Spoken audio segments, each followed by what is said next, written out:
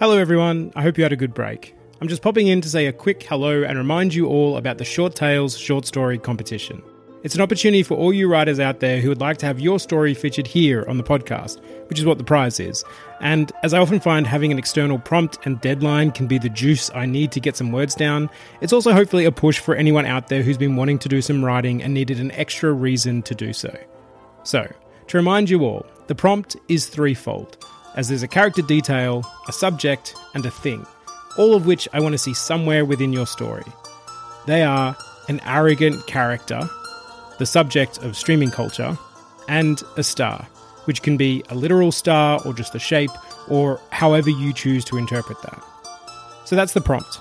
As for the deadline, submissions for this competition close on the 1st of March, and you can submit your stories by emailing them to me at shorttales.podcast@gmail.com with the subject heading Short Tales Short Story Competition. There is also a word limit which is anywhere between 2,000 and 8,000 words. Alright, that's it. I'll be back at the start of March with a new story, and until then, I look forward to reading yours.